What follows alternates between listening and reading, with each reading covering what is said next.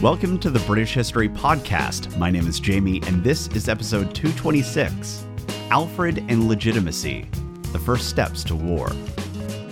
This show is ad-free due to member support, and as a way of thanking members for keeping the show independent, I offer members-only content, including extra episodes and rough transcripts. And right now, the members are listening to a Shop Talk episode that discusses Alfred's tactics, how he was using discursive clusters to hack the minds of his subjects, and we even made time to talk about the worst Dungeons & Dragons game of all time. And you can get instant access to that and all the other members' episodes by signing up for membership at thebritishhistorypodcast.com for only about the price of a latte per month. And thank you very much to Jennifer, Walter, and Cameron for signing up already. Also, it's that time of year again. And if you would like to give a BHP membership to the history nerd in your life, you can now do it directly from the site.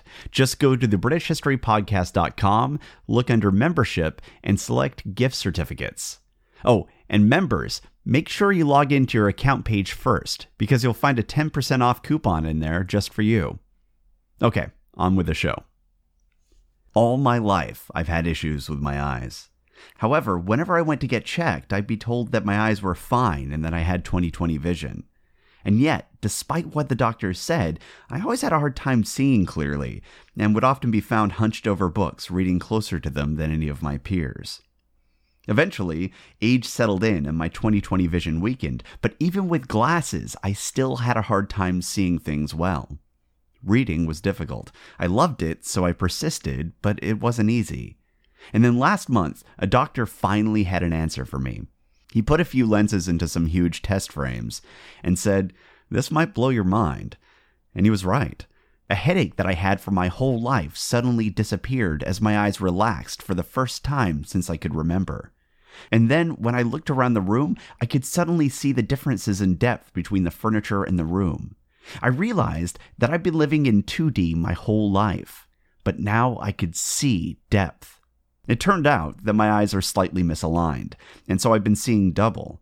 My brain compensated for that by ignoring my right eye, but it still took in just enough information to cause everything to be slightly blurry. When the doctor realized this and corrected it, I could see clearly, and in 3D. And you might say, "That's ridiculous, Jamie. How could you possibly have missed the fact that you were seeing in double vision?" But for me, it wasn't double. It was just vision. I thought that's what everyone saw. I didn't even realize that I had headaches until they went away. For me, this was just what life was like. I thought everyone had pressure when they tried to read, and strained when they tried to focus on something. It was normal. And that realization that I hadn't been seeing the world for what it was, and that it actually was out of focus and lacking depth, is something I think a lot about when I think about situations like Alfred's. It's so easy to lambast Alfred and other kings of this era. I mean, I've done it. I've been harsh on all kinds of rulers that we've covered. And some have deserved it. For example, I still think that Charles the Bald was an idiot. But others were trapped in their culture. And this is something that we talk a great deal more about in the members-only episodes. But this moment for Alfred is crucial to our story. The world for him has ended. He's lost his kingdom, he's been abandoned by most of his nobles, he's homeless, his god was, at the very best, testing the shit out of him, or at worst, abandoning him. Wessex was going through a catastrophic breakdown of social order. The norms were being shattered. Everything had been turned on its head. Before this event, the head of the House of Wessex was godly. He was chosen by God to rule. Alfred, his brothers, his father, his grandfather, they were the good guys. And yet they've lost. Evil had triumphed. But the shock of it all, the complete disruption of normalcy, well, it also appears to have given Alfred some clarity. The fact that his culture had failed him was freeing him to look at whether or not that culture really worked. He was on the outside now, and because he was on the outside, he was free to ask if there was a different way to do things. Different from the ways that others expected and demanded him to act. So I imagine that this moment might have been a bit like realizing that you've been seeing things all wrong for your entire life. What seemed normal all of a sudden has been revealed to be abnormal. There were problems within Wessex that went well beyond one Viking king. The military organization of the kingdom was clearly inadequate. Alfred's subjects were horrendously uneducated, and that created cascading negative effects. And then there were the huge cultural problems, not the least of which being that too many of Alfred's people were short-sighted and seduced by tribalism. It was too easy to play different factions off of each other. Opportunities to advance in trade and technology were being lost as his people and the Anglo-Saxon kingdoms in general refused to cooperate with each other or find common ground. These were problems that would have to be corrected if the kingdom was to survive. But there was something that was keeping Alfred from being able to fix anything. He wasn't king anymore. Guthrum was. So Alfred's first task was to find a way back into power. Luckily for Alfred, Guthrum was starting that job for him. And all of this revolves around the concept of legitimacy. You see, what happens next in our story isn't a war in the conventional sense. Alfred is moving towards a guerrilla war, and guerrilla wars have their own unique set of rules. They have elements that are necessary for them to be successful, and one key element, some might argue the core element, is that the government must be perceived as illegitimate by the population. Now, illegitimacy is very different from unpopularity. Having a widely unpopular ruler wouldn't be enough on its own. Historically, for a guerrilla campaign to have a foundation that will allow it to roll into a broad civil change, you need a situation where the population at large no longer believes that the system itself is legitimate. And it needs to be a broad belief. It can't just be a few people. If it's just you and your buddies who don't believe the government is legitimate, you don't have the elements necessary to run a guerrilla war. At best, you've got the elements necessary to be that annoying table at the pub. Furthermore, that belief of illegitimacy generally can't just be about a particular ruler. Instead, the whole system needs to be condemned. The fact is that there needs to be a breakdown that has been so overwhelming that it can no longer be rectified through debate and social actions in civil society. This is often seen in situations where the ruling class begin to break established laws for their own purposes, generally through direct oppression. And oftentimes, when this occurs, that's when we see the successful guerrilla activities follow. The term guerrilla came from the Peninsular War, when local Spanish peasants took up arms and harried the occupying French forces of Napoleon. The peasants were living through a situation where the system had completely broken down, and any attempts at seeking reform within that system resulted in further oppression. Now, if you're looking for some more modern examples of this sort of thing, think about countries where we've seen coups, or covert operations to install leaders, or foreign invasions followed by direct rule. And many times, when you hear of a guerrilla army, if you look back a few years, you'll see the previous government being brought down by something like that. The modern Third World is rife with stories like these. But simply because the word guerrilla has only been around for a couple centuries, doesn't mean that this style of fighting, and the elements required to support it, are also only a couple centuries old. This is a very old style of war, and the core elements appear to cross cultural lines. And this focus on illegitimacy, and the broad popular support for the goals of the guerrillas, are pretty consistent for these sorts of actions. And this is where Guthrum comes in. The thing is that despite his victory, Guthrum was in serious trouble. He was heavily outnumbered, he was foreign, he was a pagan, and he'd taken the kingdom not through force or by a test on the battlefield, but through trickery. He was breaking the unwritten cultural laws of Wessex left and right, and he was probably breaking the written laws too. Now, being a foreign pagan conqueror doesn't necessarily mean that Guthrum would be seen as illegitimate. Halfdan, for example, had successfully ousted the leadership of both Northumbria and Mercia. However, in both cases, he did so via direct combat, which would have satisfied the cultural demands for honor, and he repeatedly demonstrated the weaknesses of the prior rulers. And Burgred, in particular, was heavily delegitimized through war and Danegelds. Halfdan also established Anglo-Saxon puppet rulers, which also would have provided an air of legitimacy for his conquest. In fact, direct rule was something that he only did as a last resort in Northumbria, after he crushed a rebellion against his puppet state. Throughout his campaigns in Britain, Halfdan generally worked within the confines of Anglo-Saxon culture. Guthrum, on the other hand, only seems to have cared about Anglo-Saxon culture so far as it revealed weaknesses that he could exploit. Once he achieved his initial aim, he doesn't appear to have made any efforts to reconcile his rule with the culture of those that he was ruling. And as a consequence of all of this, he had all the hallmarks of an illegitimate ruler. And don't forget the people that we're talking about here. Bad weather, weird birds, and all kinds of other things were also seen as indications of what God thought about your king. And that was bad news for Guthrum, because Wessex was in the dead of winter, when things were cold and generally kind of shitty. So how much do you think he was getting blamed for that as well? It's entirely likely that Unferth and Hilda were quietly talking at home of how it was appalling that Guthrum had usurped the will of both God and man. This savage was unknown to God. He hadn't even been baptized. And no Witanagamot had chosen him, nor did he prove his honor on the battlefield. Who did he think he was? And the thing that probably kept Guthrum up at night was what would happen if those malcontent peasants and nobles realized that Alfred still lived.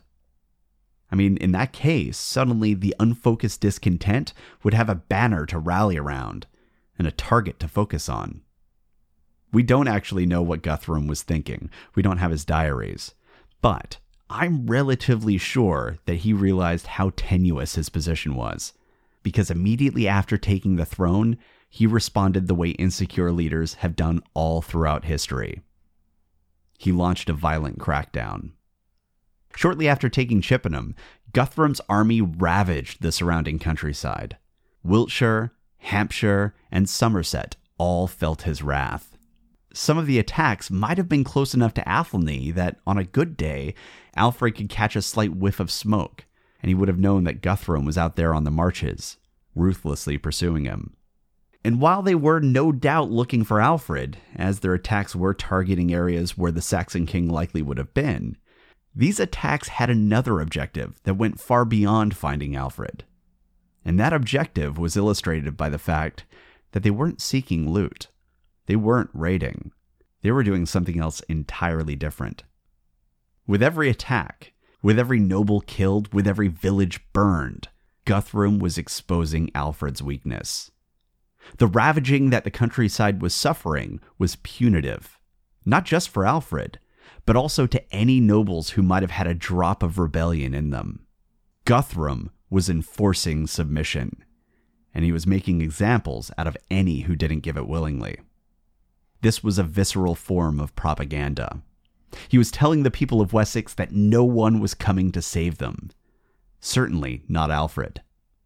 But the thing about tactics like these is that they can easily blow up in your face. Sometimes they do break the back of a resistance movement and establish the ruling order's legitimacy through force. But other times, they provide exactly the concrete example of illegitimacy that the people need in order to fully mobilize. These vicious raids were a high-risk move by Guthrum. But given the cultural context of the time, it might have been the best option out of a whole host of bad options.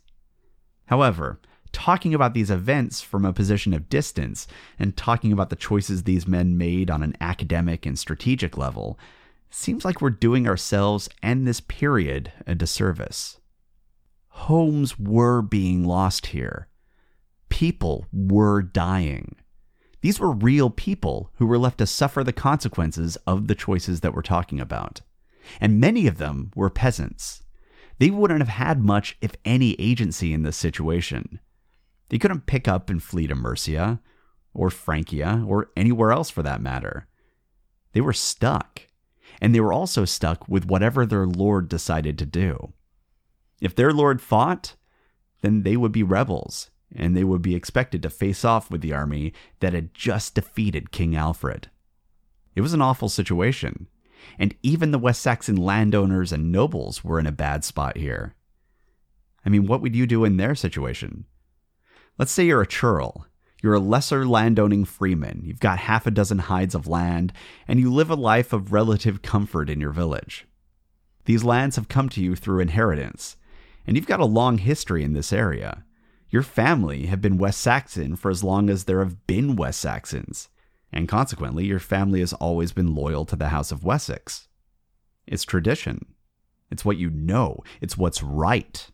You feel it right down to your bones, this sense of duty and honor. And then you hear that King Alfred was deposed, the last scion of the House of Wessex. And while you have been hearing rumors that he escaped, you're also hearing from these tall foreigners that he's dead. And those same tall foreigners are now saying that their man, some guy named Guthrum, is your king. He's already burned down multiple villages. Major figures of the Witan are already under his control, and some have even sworn fealty to him. And now, word arrives that your ealdorman has submitted to this new King Guthrum, that on his order, you will now be ruled by these foreign people who speak in a strange tongue and worship pagan gods. Would you stay quiet? Would you accept your lot even though you felt that this was a betrayal? And before you say, yeah, definitely, one boss isn't all that different from any other boss, don't forget the cultural context in all of this. Don't forget the raw xenophobia of this period. Don't forget how religion cast its shadow over this entire situation, and how all of this went against the honor culture that bound this society together. These are the Anglo-Saxons. And think about what we've learned from the record about these people. Even after their leaders are killed in battle, their war bands would still choose to die in a suicide charge rather than submit to a rival leader. Honor and loyalty were paramount. They even transcended death. Furthermore, their god was a wrathful one who demanded submission and exclusive unwavering loyalty. Switching sides wasn't just accepting a new king. This was abandoning your honor, shaming your ancestors, and royally pissing off God. All for a stranger who looked wrong, spoke in a way that felt immoral, and generally gave you the heebie-jeebies because he was just so different. And different was bad. So, with all that in mind, would you stay loyal and fight the way your ancestors would have? Or what if instead of being a churl, you were the ealdorman? You have hundreds, possibly thousands of lives that depend on you. You have your lands, your wealth, and your family's future to look after. Personal honor and gut feelings about outsiders are one thing, but when your decisions impact the lives of so many people, would you still stay loyal and risk it all? Or would you abandon your oaths and bow to Guthrum? It's no easy choice, is it? And make no mistake about it, the stakes were incredibly high. People were dying, and many more would die before it was over, should this war continue. Though at this point, it's not really a war. War implies that there's two sides. What Guthrum was engaging in right now throughout the West Saxon towns was a slaughter. And faced with this choice, between abandoning everything that made them an Anglo-Saxon noble, other than the land, or losing their lives in a suicide charge, it seems that many nobles went for a third option and fled overseas. Now, I suspect that some nobles weren't given all that much of a choice. The Chronicle tells us that Guthrum settled somewhere in Wessex not long after his victory at Chippenham, so we can be relatively certain that a sharing out of land, much like what happened in Mercia and Northumbria, was probably happening in Wessex. And the nobles who held those lands that Guthrum's men wanted very well might have found themselves suddenly homeless and on the run, regardless of what they thought about this new Scandinavian authority that was ruling Wessex. But the point is that a lot of nobles were fleeing across the sea. And right at around this point, an ealdorman named Wulfhere appears in our story. He was a noble who'd been a member of the court since the days of King Athelwulf, who was Alfred's father. And many scholars believe that he was the person who was ruling over Wiltshire. And Wiltshire was one of the targets of Guthrum's ravaging. And Ealdorman Wulfhere seems to have gotten the message, because pretty soon thereafter, he switched sides. Or at least, that's what we think happened. Because many years later, we see him being punished for this act by being stripped of lands and titles, because he, quote, deserted without permission both his lord King Alfred and his country, in spite of the oath that he had sworn to the king and all his leading men, end quote. And that comment does go in line with what we're hearing from the Chronicle, that there were a great number of West Saxons who submitted to Guthrum. And of course they were. If the venerable Ealdorman Wulfhere, who had been a servant to the House of Wessex since the days of Alfred's father, could be turned, there must have been other nobles in play. And from the sounds of things, quite a lot of them. I mean, here's the quote from the Chronicle. Guthrum, quote, drove many of the people over sea, and the rest of the great part they rode down and subdued to their will. All but Alfred the king, end quote. Now that last bit was likely an exaggeration. Guthrum does appear to have been incredibly active in the West, and of course he would be. That's where his army was, and it's also where his new lands appear to have been. And it was also close to where Alfred ran to. So submission or flight was probably the order of the day for many of the West Saxons in Wiltshire and Somerset. But Wessex was a lot more than just Wiltshire and Somerset. And if you're wondering what was going on in Kent and the rest of the Eastern Territories, you're not alone. Scholars have been discussing that particular subject for generations, and we don't know. But what we're relatively certain of is that Guthrum's victory was hardly as complete as the Chronicle implies. But things were tough in the West. And Alfred, hiding in the swamps, was caught in a difficult position. While it was risky to start maneuvering when Guthrum and his army was so close, he kind of had little choice. If he did nothing, he would be ceding ground to Guthrum, and he would be confirming what Guthrum was working so hard to prove to the West Saxons, that no one was coming to save them, and that their only hope was to submit. Alfred had to act. But he also needed information. It's no good leading a fight if you don't know what the terrain looks like. He needed to contact those that were still loyal to the House of Wessex. But given what was happening out there, who would that have been? So I guess first things first, he needed to work out which nobles would even be safe to contact. But thanks to their loss at Chippenham and the resulting brutality that followed Guthrum's victory, Alfred had been delivered a key advantage. Thanks to the ravaging of the West, and thanks to how many people were now rendered homeless, travelers had probably become a common sight. And Alfred's forces were small in number, and probably looked a great deal like refugees. So, to get information, all Alfred needed to do was to disperse his men throughout Somerset and have them pose as traveling refugees. And then, they'd just need to keep their heads down, listen, and find out who submitted, and who was chafing at Guthrum's new order. This must have been nerve-wracking work, but it was also necessary. They needed to know what was happening. And my guess is that this would have been how they went about it. And this phase of the war might even have been where we get those stories about Alfred acting as a spy, disguising himself as a minstrel and learning of Guthrum's plans. Now, having Alfred conduct spy work himself was dangerous. One mistake could land him in the same place that Caractacus found himself in when he misjudged Cardamandua back in the Roman times. But Asser tells us of a ferocious and energetic man, and Alfred might have been uncomfortable sending his men out on these tasks without carrying them out himself as well. So perhaps it wasn't just his men who were out there trying to catch word of what was happening. He might have been out there as well. And don't forget that Alfred's army were members of court. They all knew the nobles. When they heard about what was happening to these towns, they were hearing about their friends, their families, maybe even their rivals. So as they were learning about the people who were killed in Guthrum's attacks, and the people who fled into Francia, these weren't strangers. This wasn't like hearing about a random murder in the news.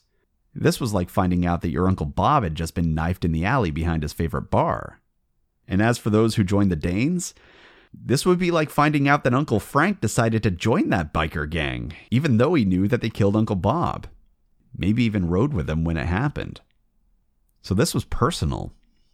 And I imagine that the outrage would have been hard to contain when they heard of Ealdorman Wulfhera's betrayal and realized that Wiltshire was now firmly under Guthrum's control. When that story came out, I bet it would have been hard to stay quiet and not let on who you were. But public outrage wasn't the reason why they were there. They were there to find allies. And they did. It seems that Guthrum's scorched earth tactics had begun to work against him.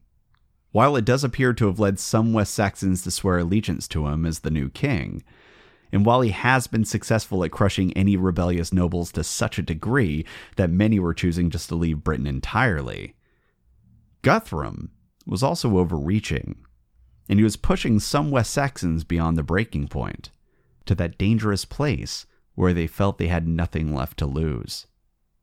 And that's where Ealdorman Athelnoth of Somerset enters our story. His lands, much like the lands of his neighbor Ealdorman Wulfhera, were squarely in Guthrum's crosshairs. But unlike Wulfhera, Athelnoth wouldn't submit, and consequently he had little choice but to flee. The only question was where he would flee to. According to Ethelweird's chronicle, he fled straight to Alfred and to the Isle of Athelney. And that little detail is why I'm so convinced that Alfred and his men were active in the eastern portions of Somerset, and reaching out to those that they felt could be turned. Because Athelnoth knew exactly where to find Alfred. And Alfred's work was now paying off. With the arrival of Ealdorman Athelnoth, Alfred would finally be able to bring the war to Guthrum, because Athelnoth of Somerset was able to bring something to the table that Alfred lacked: local legitimacy. Alfred was the legitimate ruler of Wessex, but he was also something of an unknown quantity for many of his subjects. Unferth the farmer wouldn't be able to pick Alfred out of a lineup if his life depended on it. Their worlds were simply too far apart. It's unlikely that he ever would have even seen Alfred in person. Not even if he worked in the fields in a town that was close to Winchester, like Basing. And as for the farmers in Somerset, forget about it. The chances of them ever seeing Alfred are incredibly minuscule. But there were people that farmer did know. He knew the churl that he served, and he also would have known that his churl served Ealdorman Athelnoth. He might have even seen him a couple times. So Athelnoth gave Alfred a connection to the people of Somerset that Alfred simply wouldn't have acquired on his own. Furthermore, Athelnoth knew which locals would support Alfred, and which wouldn't. He also knew these lands, and knew where they could hide, and where Guthrum would be exposed. With the arrival of Athelnoth, all the pieces were in place. He was no longer just an ousted king with a handful of retainers. Alfred was now leading a regional rebellion with local support. That's critical, and it would change everything. And Ethelweird tells us that Alfred and Athelnoth, quote, together with the whole province of Somerset, never ceased to engage in daily contests with the barbarians, and no others assisted him, except those servants who were provisioned at the king's expense, end quote. So the groundwork had been laid. And now, the direct armed phase of Alfred's guerrilla war would begin.